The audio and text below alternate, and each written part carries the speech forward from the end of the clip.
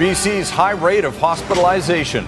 It's the inability to give patients the care they truly need and deserve. It's morally distressing. Troubling COVID trends and why some say the province needs to do more.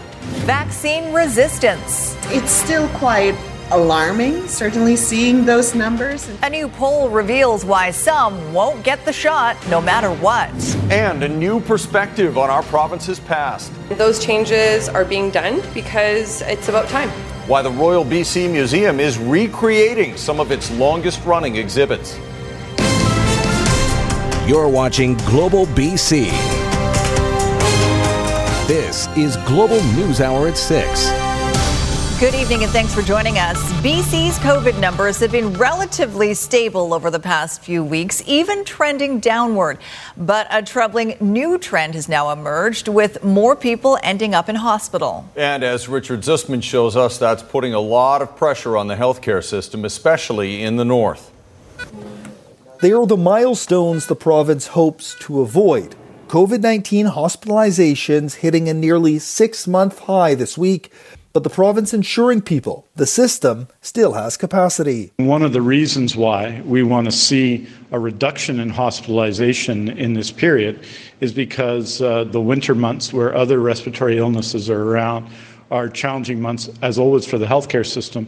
Back in May, there were 474 people in hospital with COVID-19.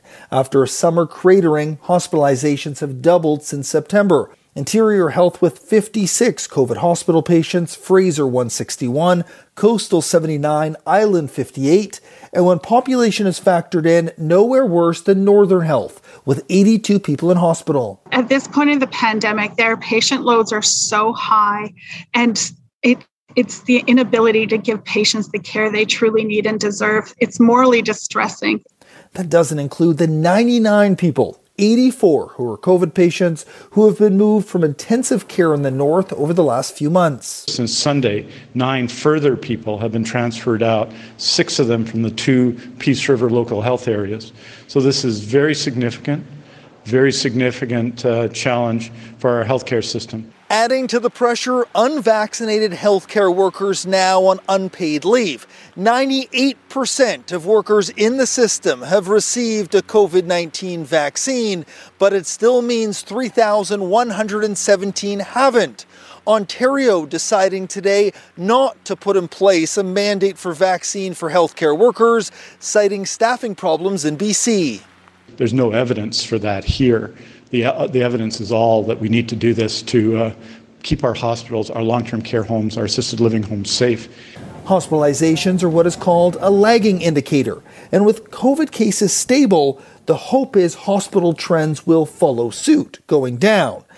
Even so, BC now third among provinces in terms of COVID cases, and if trends continue, we'll soon have more daily cases per capita than Alberta. Some experts warning without significant changes in strategies, those milestones are looking harder to avoid. Richard Zussman, Global News, Victoria. All right, let's take a look at today's numbers. We have 430 new cases, 4,373 active cases right now. There is a delay in getting all of the hospital numbers, but we do know there are 137 patients in the ICU. There have been 6 more deaths from complications of the virus, and 85.5% of eligible British Columbians are now fully vaccinated. Keith Baldry joins us with more. Keith, another number that has been jumping out in the past few weeks that is a little surprising at this point in the pandemic. The number of deaths is pretty concerning. Mm-hmm. Yeah, it's the most troubling number of all because the number of people dying from COVID-19 has really spiked upwards in the last 2 months or so. Take a look at the stats starting back in September 4th when we had this is weekly stats, for the weeks ending September 4th, 21 people died. But then look at the jump through the end of September to 35 and then in the high 40s through October. Again, more than double what we saw in early September. The Delta variant is out there and it's really infecting unvaccinated people who are paying a very heavy cost here. Health Minister Adrian Dix pointed out just how big a threat that virus poses to unvaccinated people. But you're 40 times more likely, 40 times more likely to be hospitalized if you're not vaccinated. And the only thing I can say to people is it's time to get vaccinated. And get vaccinated because you want to support everyone else who needs public health care, but mostly get vaccinated to protect yourself, your family, your friends, your community. So again, in terms of who is dying from COVID-19, about 60% of the deaths right now are in unvaccinated people. So 294 people passed away between September 4th and October 23rd. That means 176 people of that group were unvaccinated. This number has been holding steady for some time. Again, the majority are older people, but I note that in September, in that time frame, more than 25 people under the age of 50 passed away from COVID-19, most of them unvaccinated. All right, thanks for that, Keith. Still no word on vaccinations for younger children in Canada, but they are already getting their COVID-19 vaccinations in the United States. An advisory panel of the Centers for Disease Control recommends use of the low-dose shot. 28 million children between the ages of 5 and 11 are now eligible for the vaccine, and kids across the U.S. are rolling up their sleeves already. Those who received their initial dose today will be back in 3 weeks for a second dose. I was excited. We've been waiting for it for a while. It's just one more layer of protection for them and for our family. Health Canada hasn't authorized the child dose yet, and there's no timeline for when that might happen either. Now, new insight on those who are digging in their heels and still refusing to get vaccinated. An Angus Reid poll shows a majority of respondents cite personal freedom and health concerns. And as John Hua reports, misinformation is still driving these people away from the vaccine. They are without a doubt passionate in their protests. Some even hostile against the public health guidance. Now, a new Angus Reid survey is providing some insight into the reasons why some are so resistant to getting the COVID-19 vaccine. What's going on with these folks? What's happening with them? Who are they? And what is it that they think? Across Canada, among those who remain unsure about getting vaccinated, 55% said it's about personal freedom. 49% had health concerns. And a third believe COVID-19 was not a serious health threat. One thing that really sticks out as a significant part of what we're seeing is around misinformation and absolute mistrust of authority. Focusing on the health arguments, 90% of unvaccinated Canadians thought the COVID risks are overstated. 84% think their immune system can handle it. And 75% believe vaccine side effects are more serious than the virus. That's why doctors on the ground are still working very hard to combat that misinformation. And we may have to do it one person at a time. So of British Columbians who refuse to get the shot, what will it take to move the needle amongst the unvaccinated? Requiring more and more proof of vaccination in their everyday lives would sink in with just 3% of those polled. Only 2% say they'd be convinced if they saw a friend or relative hospitalized with COVID-19. Compare that with the much larger percentage that continue to pull away. 47% say there is absolutely nothing that could convince them to ever get vaccinated. It saddens me, and it's really quite shocking to me that we're at this stage and we have something, but we're still fighting the same fight. For many health professionals, knowing what makes this small but vocal minority tick might help with the conversations. We, the people, take back the power. They're bound to have with unvaccinated parents who will soon have to make that choice for their young children. John Hua, Global News.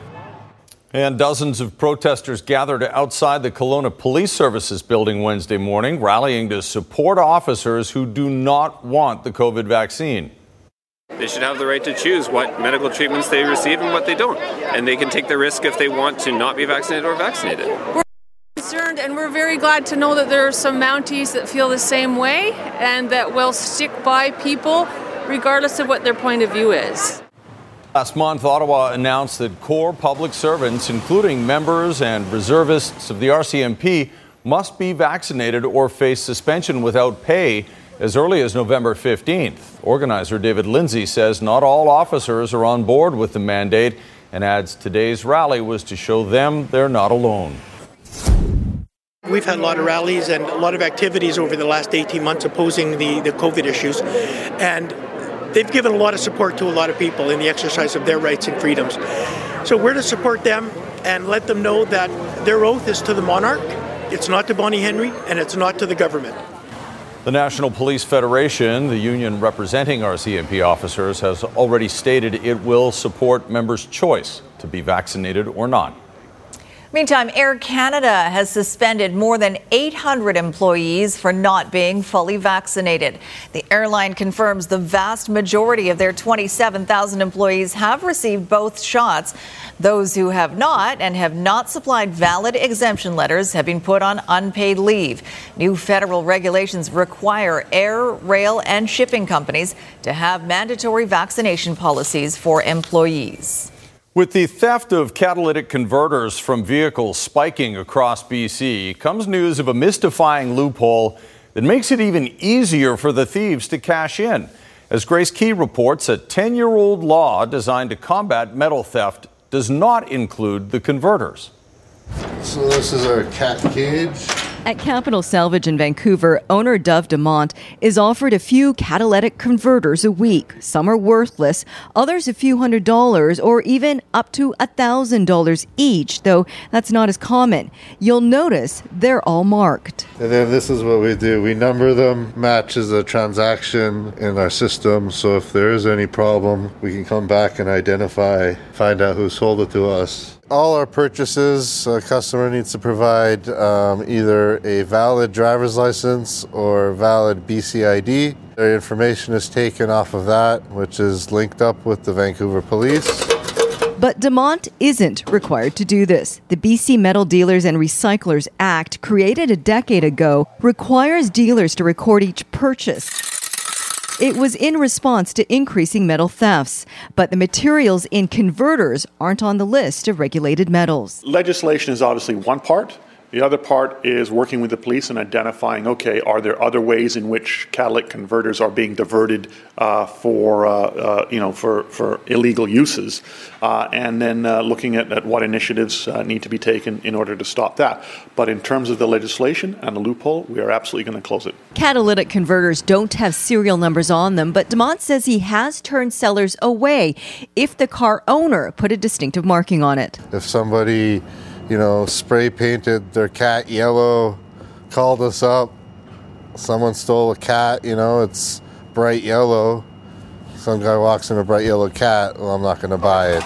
Excuse me! Catalytic converters will continue to be a hot commodity for thieves as long as the cost of some of those precious metals found inside continues to climb. Grace Key, Global News. The Vancouver Fire Rescue Service says a ban on fireworks on Halloween translated to fewer fires and less damage. However, the ban did not eliminate the annual and largely unregulated Halloween fireworks display over Vancouver, and many risked a $1,000 fine to set off their pyrotechnic display. Still, the fire service says it responded to just 14 incidents this year. That's compared to 35 last year. And the value of burned property fell from $408,000 last year to just $5,500 this year. The Royal BC Museum takes a fresh look at our past, re-examining our province's history from all perspectives and making sure the exhibits more accurately reflect the impact of colonization. What's changing? Next on the NewsHour. An Asian giant hornet found in an unusual place, and why bug experts say we probably don't have to worry about this murderous invader yet. That's later on the NewsHour. And the Canucks unveil their Diwali celebration jersey, where you can get one coming up. Right now, though, the controversy surrounding the mayor of Williams Lake is not going away. Walt Cobb shared an offensive social media post about residential schools, but his efforts to backtrack have done little to ease calls for his resignation. Here's Aaron MacArthur. Seriously sorry, very, very sorry. Censured by council. The suggestion that one is merely forwarding another's opinion on residential schools is wrong. If things do not change, I'm not sure I can continue to be part of this council. And if you can't or won't do better, then I suggest you revisit your decision to run for office again. Condemned by the community. I feel hurt. I feel violated. Yet Williams Lake Mayor Walt Cobb's apology falling short of what many people expected. As the article shared was on my personal page, and not on my mayor's page. It is my opinion that Williams Lake First Nations letter is a personal attack on me, myself. The post Cobb shared called into question the legitimacy of the trauma caused by the residential school system. The Williams Lake First Nation, the Chilcotin National Government, and groups across the country have asked for the mayor's resignation. An online petition now has hundreds of signatures. After Tuesday's council meeting, the calls for Cobb to step aside have only grown louder. I am very encouraged by the remarks and how the council has condemned the mayor. I mean, maybe that's a group that we could work with moving forward, but the mayor himself has a lot of work to do before we can sit at the table together again. We will continue to reach out. We will continue, or I will particularly, for what happened and what I caused. I will continue to reach out and see what we can do to make things better.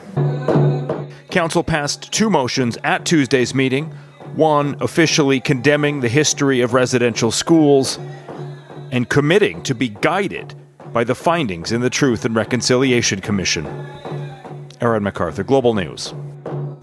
Well, big changes are coming to the Royal BC Museum. Changes some say are long overdue. 2 well-known exhibits will be shut down and transformed to offer a more inclusive perspective of the history of this land. Kamal Karamali has more on the museum's decolonization process and what the new exhibits might look like. Cobblestone streets, traditional storefronts, and a replica of Captain George Vancouver's ship. Take one last look, because chances are the next time you visit the Royal BC Museum, all of this will be gone. This exhibition really does take a European settler point of view. And that's why the museum is shutting down all of its exhibitions on the 3rd floor, winding down the displays from now until early January. That includes the Becoming BC and First Peoples galleries. It's the museum's efforts at decolonization. That's just not a complete narrative on what we today see as modern British Columbia. A BC Public Service Agency report released in June said some of the museum's displays are offensive and reinforce the colonial history of the province. It also found acts of racism and discrimination against the museum's Indigenous staff members. Part of consultation is responding to the fact that people said, do something about it, it's offensive, we don't want to bring our kids there, it makes it look like Indigenous people didn't play an important part of our history. So now an attempt to leave the past behind and allow Indigenous peoples to write the next chapter. That narrative will be rebuilt on the basis of a very wide set of consultations with the various peoples and nations that make up modern British Columbia.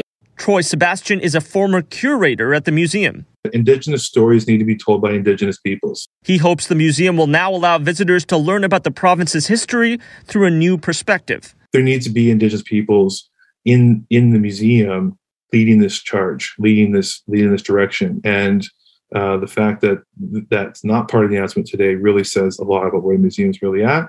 Although it'll only take a couple of months to take down the galleries, the Royal BC Museum says it could take years to build new exhibitions, proving it takes time to create new history. Kamal Karamali, Global News. Ottawa is in discussions with Indigenous communities about the lowering of the Canadian flag on Remembrance Day. Conservative leader Aaron O'Toole says national flags should be raised for Remembrance Week and then lowered again as they traditionally have been to remember Canada's war dead. However, flags have been lowered on all federal buildings since the discovery of hundreds of unmarked graves back in the spring, believed to belong to Indigenous children who attended residential schools.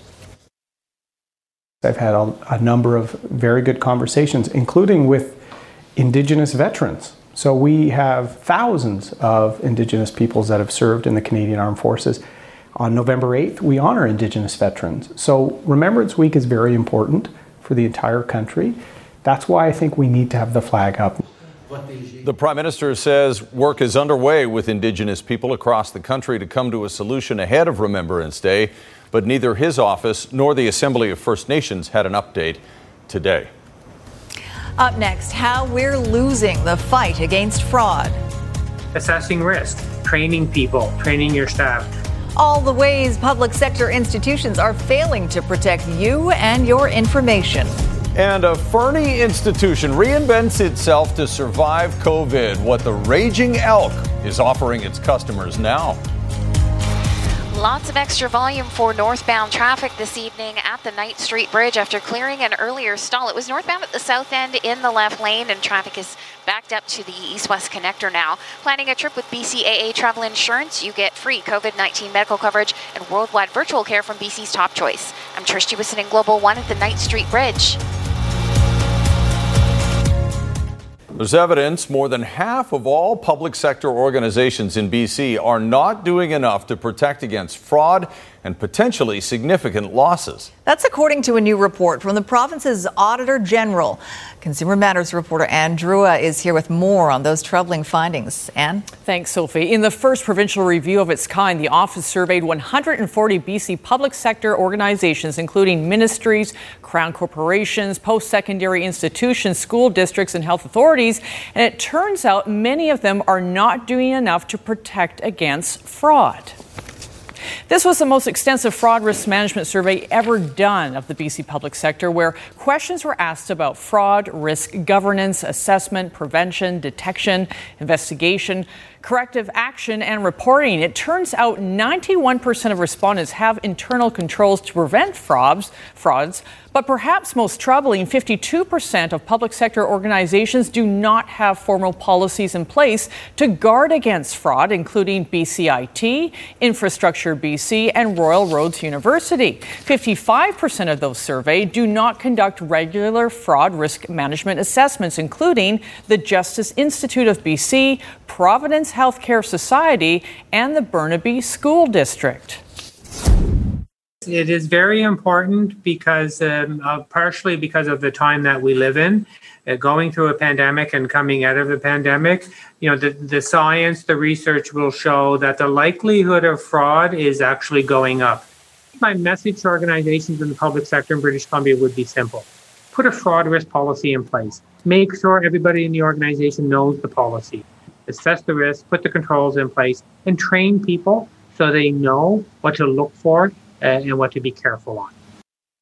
The Association of Certified Fraud Examiners estimates that organizations lose up to 5% of their revenue to fraud every year. BC's Auditor General says a complete and thorough approach to fraud risk management is essential to effectively manage that threat. Now, we reached out to all 6 organizations mentioned. The Burnaby School District says it has a comprehensive enterprise risk management process that incorporates many financial risks. Royal Roads University says it will delve deeper into the Auditor General's 7 key points of focus for public sector organizations.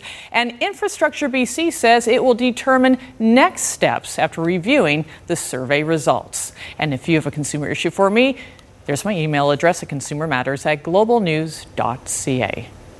All right, thanks very much, Ann. And cyber attacks, of course, are growing across the country. New data shows increased online use means increased online threats, including ransomware attacks. And as Global's Tomasia De Silva reports, for one victim, that was a double whammy. My mother and sister died in 2018. It was a devastating loss. Now Connie Hamilton is facing another, the loss of those memories after her Facebook account was hacked. I would like to have those pictures and those memories back. In messages, Hamilton pleads, "You hacked my profile. It holds my memories of my dead mother and sister. Please give it back." The response, "It will cost you $100 to send you the username and password." Hamilton, "Yeah, no, you can't be trusted even a little bit. Crushing souls just for fun?" I just trust the site that I'm on. Hamilton was alerted to the hack October 26th. She acted quickly, but not quickly enough. He's hacking me at the same time out of Nigeria on his device, and he beats me. He beats me clean. He changes the email, my email verification. He changes my phone number. All of which were linked to her other social media accounts and her business accounts. She secured those and again refused to pay. Like, is a 12-year-old beating me? Because who asks for $100? But it's either that or it's a process. If I give the $100, then maybe it's never ending, right? We don't say never pay. But this cybersecurity expert agrees you may be setting yourself up. If you pay, are you going to get your stuff back? Maybe they'll just ask for more money. Hamilton tried asking Facebook for help. No human contact. there has been zero human contact, which is startling. Don't critically rely on something like Facebook. Don't even rely on your own computer. Have a backup somewhere. So if your computer is hacked and the ransomware guy says, I want $1 million, you go, no. It's still a no from Connie Hamilton, but she's bracing herself for what could come next. So he hasn't done anything malicious. He doesn't have my bank accounts or anything, but I mean, it could get real worse real quick. Coming up, backlash against BC's plan to protect old-growth forests. How one of the province's oldest and most important industries is reacting to news that lead to devastating job losses. And investigating a giant Asian hornet found in Langley and why experts are studying its DNA. Watch the Global News in 980 CKNW Leadership Series every Saturday and Sunday in partnership with Fortis BC. That's Energy at Work. Good evening. Traffic has finally eased off over here southbound at the Alex Fraser Bridge after clearing not one but two earlier problems. Still dealing with some leftover volume through the east-west connector and the S-curve. Through a new charitable partnership between Kermac Cares for Kids and Surrey Memorial Hospital, when you choose Kermac Collision and Auto Glass, you also support the Surrey Memorial Children's Health Centre. I'm Trish Jewison in Global One at the Alex Fraser Bridge. BC's already battered forest industry is in an uproar following the province's decision to defer the harvest of more than 2 million hectares of old-growth forest. As Ted Chernecki reports, the industry says it will have to shut down mills and it'll kill tens of thousands of jobs in an industry already suffering from the pandemic. A punch in the gut, not thought through. A technical advisory board loaded with environmentalists, and there'll be far more than 4,500 jobs lost. That's some of the reaction to yesterday's announcement that the province was deferring the harvest of 2.6 million hectares of old-growth forest in BC.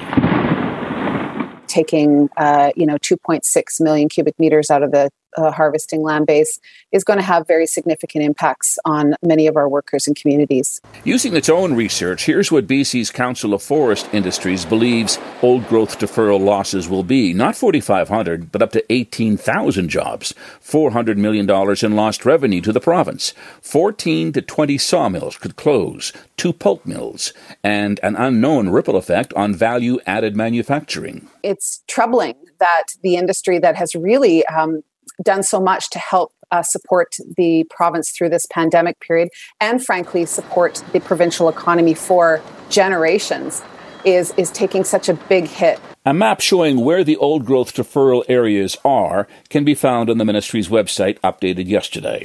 Of the 11 areas identified, from Seven Sisters in the north, to 3 in the Kootenays, to 1 in Upper Southgate, and another at Skagit's Silver Daisy, and 5 of the 11 on Vancouver Island.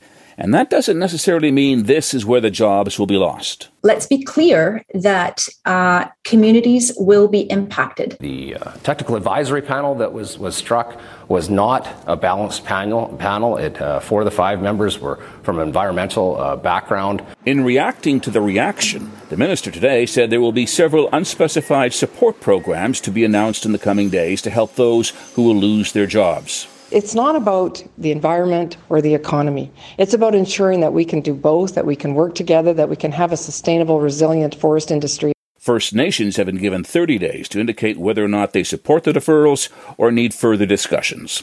Ted Chernecki, Global News. Well, we know more today about that single Asian giant hornet found in BC. The hornet was discovered recently in Langley near 216th Street and 3rd Avenue, not in a hornet trap, but in a Japanese beetle trap. Scientists believe it had been in that trap since late September, but wasn't found because the trap is only checked once a month. They say it was only a few hundred meters from the area in Washington state where giant hornet nests had recently been destroyed, and they're almost certain it was from one of those nests. DNA testing is being done to confirm that.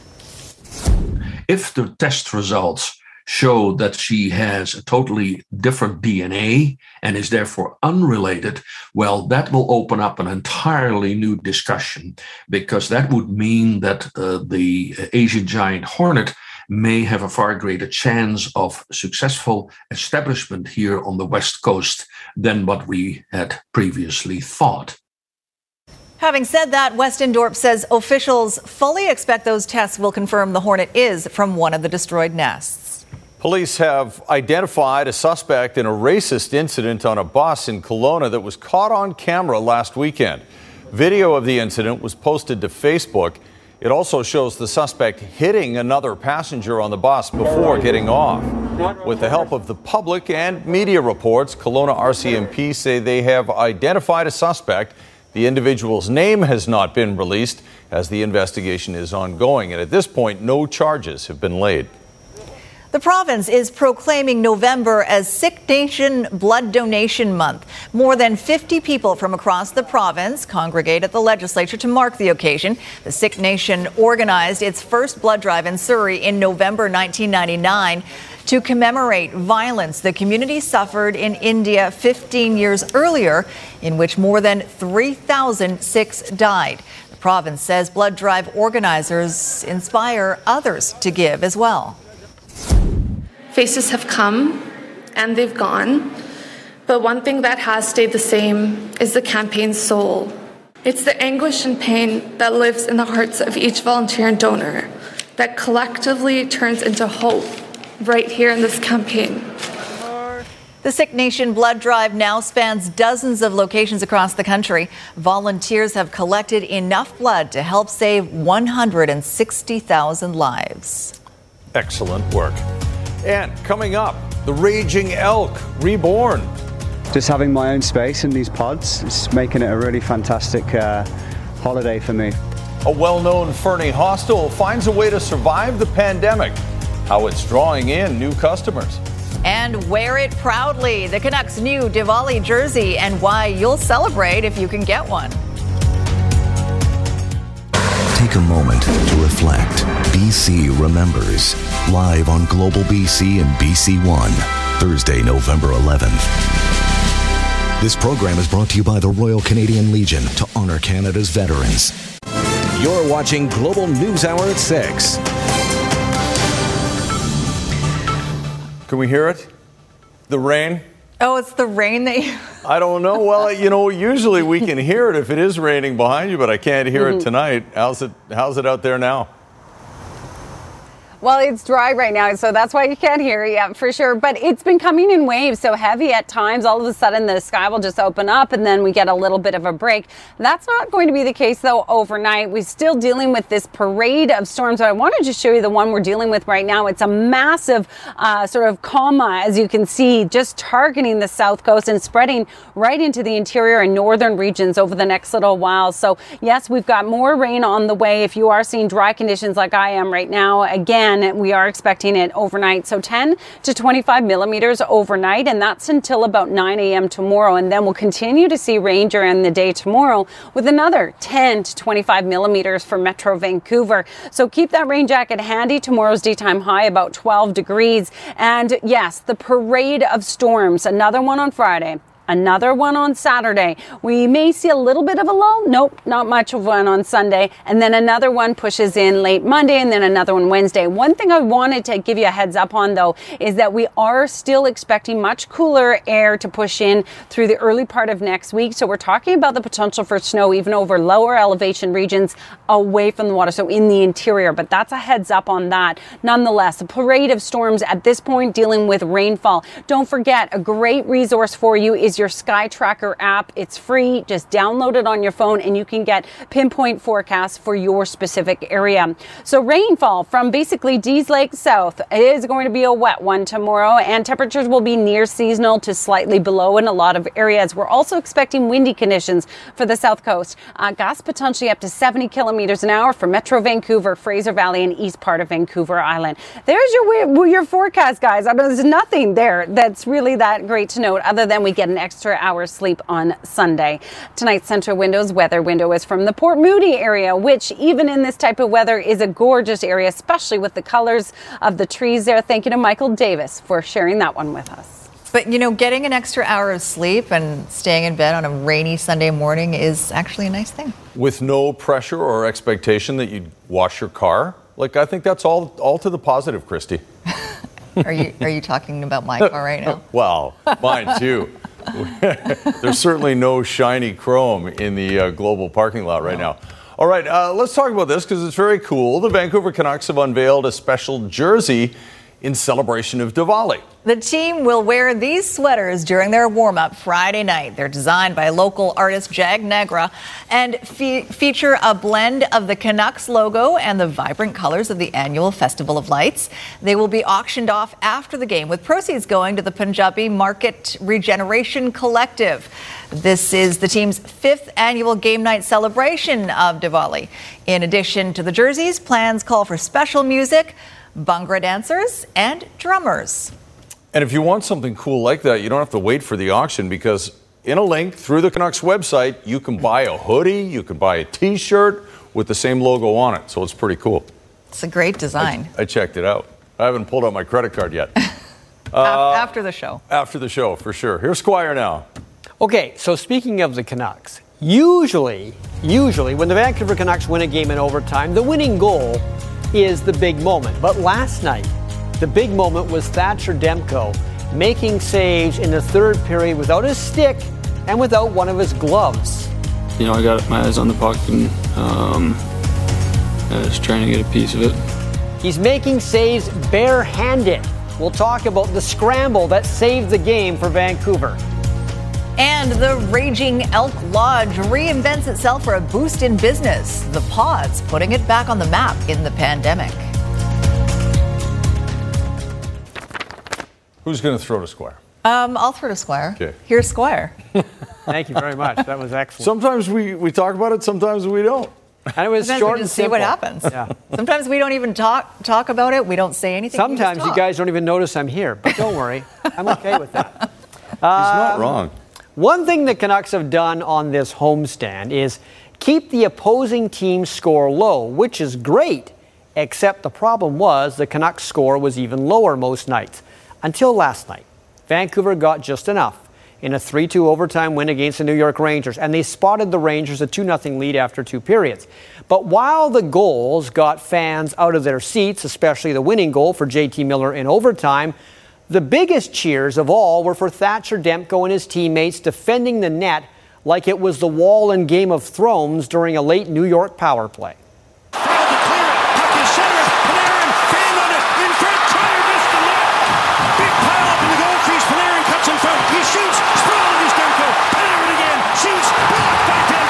Just that's the loudest I've heard it build in a long time. Especially the home rink, like that was bumping there for a bit. So yeah, it was a lot of fun. You just enjoy it. I actually just turned my head and started laughing, like it was. I hadn't seen anything like that. That was one of those moments, especially with how loud the building got. It was pretty incredible just to feel that energy again. And one thing about these scramble saves, Demko had to make them without his stick or his blocker. I went over and talked to the ref after the buzzer had gone to end regulation just to clear up what the rule is there. I thought it was similar to the helmet rule, when something comes off, you blow it down. But, I'm glad that guys just kept playing. And one of those guys was JT Miller, who took up the position as last line of defense. I'm just glad that those pucks didn't hit me and they hit him. Because he was like laying on his stomach when he threw his leg up. So, that was nuts. But, it's you're just trying to keep the puck out of the net at all costs. It's 2-2 with, I don't know, what was 2 or 3 minutes to go. So, it seemed like it could be a little turning point for us, that we needed that. It was good to hear the crowd really loud like we just talked about. Well, today we found out 2 superstars from 2 different sports tested positive for COVID. Sidney Crosby is one of them. He is at home with mild symptoms. He had just gotten back to the Penguins after missing 8 games from recovering from wrist surgery. Despite the players being double vaccinated, the Penguins have actually had 8 players go in the COVID protocol since September. And Green Bay quarterback Aaron Rodgers tested positive for COVID, so he won't play Sunday against Kansas City. Rodgers is apparently not vaccinated. Because of that, he cannot return until November 13th at the earliest, which would be just 1 day before the Packers are set to play the Seattle Seahawks. Rodgers is apparently asymptomatic. While Thatcher Demko is not the only good goalie in Vancouver, the Whitecaps' Max Crepeau was incredible last night as well, helping Vancouver tie LAFC 1-1 on the road, which means Sunday afternoon's game at BC Place against Seattle will be like the playoff game before the playoffs for Vancouver. All they have to do is tie the Sounders, and Vancouver is in the postseason. But they were beaten rather easily by Seattle in the last game between the Sounders and the Whitecaps. However, Vanni Sartini says that is not a good game to judge this matchup on. He is not afraid of the Sounders. We can do it. We can do it. Even when we lost in Seattle, we could have scored a ton of goals, to be honest. And I think we have the weapon to be harmful. I don't know if it's a word to them. So we'll try to beat Seattle and to celebrate with our fan at the end of the day, Sunday afternoon. Now, the other tenant at BC Place Stadium, the Lions, have been the opposite of the Whitecaps. Unlike Vancouver Whitecaps, the Lions got off to a good start to the season. In fact, there was a time BC was 4-2. But that was 5 losses ago. And they would have stopped the streak on the weekend in Toronto if they could have made a field goal. Kick is up. It's clear of the hands. Oh! Missed it, but it's out the back. That was a tough one. I can't lie, it lingered a bit, but we're over it now, and obviously we got to be on to the next one. But are they really over it? Jimmy Camacho's over 3 field goal performance sealing the Lions' latest fate in the win-loss column. BC's lost 5 straight football games, and if you want to pinpoint how and why this keeps on happening, flip a couple pages back on your calendar when the Lions self-imploded at home against the Riders back in Week 8. That was the start of this month-long tumble down the standings. That Saskatchewan game at home, which was very winnable, which would have got us to 5-2, I believe. For some reason, it knocked us off our track a little bit. And I don't know if a little bit of confidence was lost. But we're just looking for more continuity and consistency. The Lions are now 4-7 on the season, and with 3 games left to play, desperate to get any kind of winning vibes back. Hopefully starting Friday in Hamilton. When you lose, it's different because you don't get that reward and that feeling, but you also kind of hang on to it a hell of a lot longer than 36 hours. So it sucks to have 1 or 2, and 5 obviously is terrible to have to feel that way for over a month, right? Like, so that, it's never fun. All right, back to you guys. Well, thank you, Squire. You're welcome. And up next, Adventure Pods, how a BC Wilderness Lodge is luring its customers back. Believe BC is brought to you by Pacific Blue Cross Small Business Health Plans. Find out more at pacificbluecross.ca. Well, the pandemic has forced many BC businesses to think outside the box. In the case of a ski resort hostel in Fernie, they had to find a way to deal with the reduced capacity required to allow for social distancing. And as Kylie Stanton reports, they found their inspiration in Japan. Tucked away beneath the snow-capped mountains in downtown Fernie is a place countless tourists have called home, at least for a little while. We got 4,000 square feet of common space to relax. We got a pool table, ping pong table, sauna. But when the pandemic hit, the usually quiet mountain town got even quieter.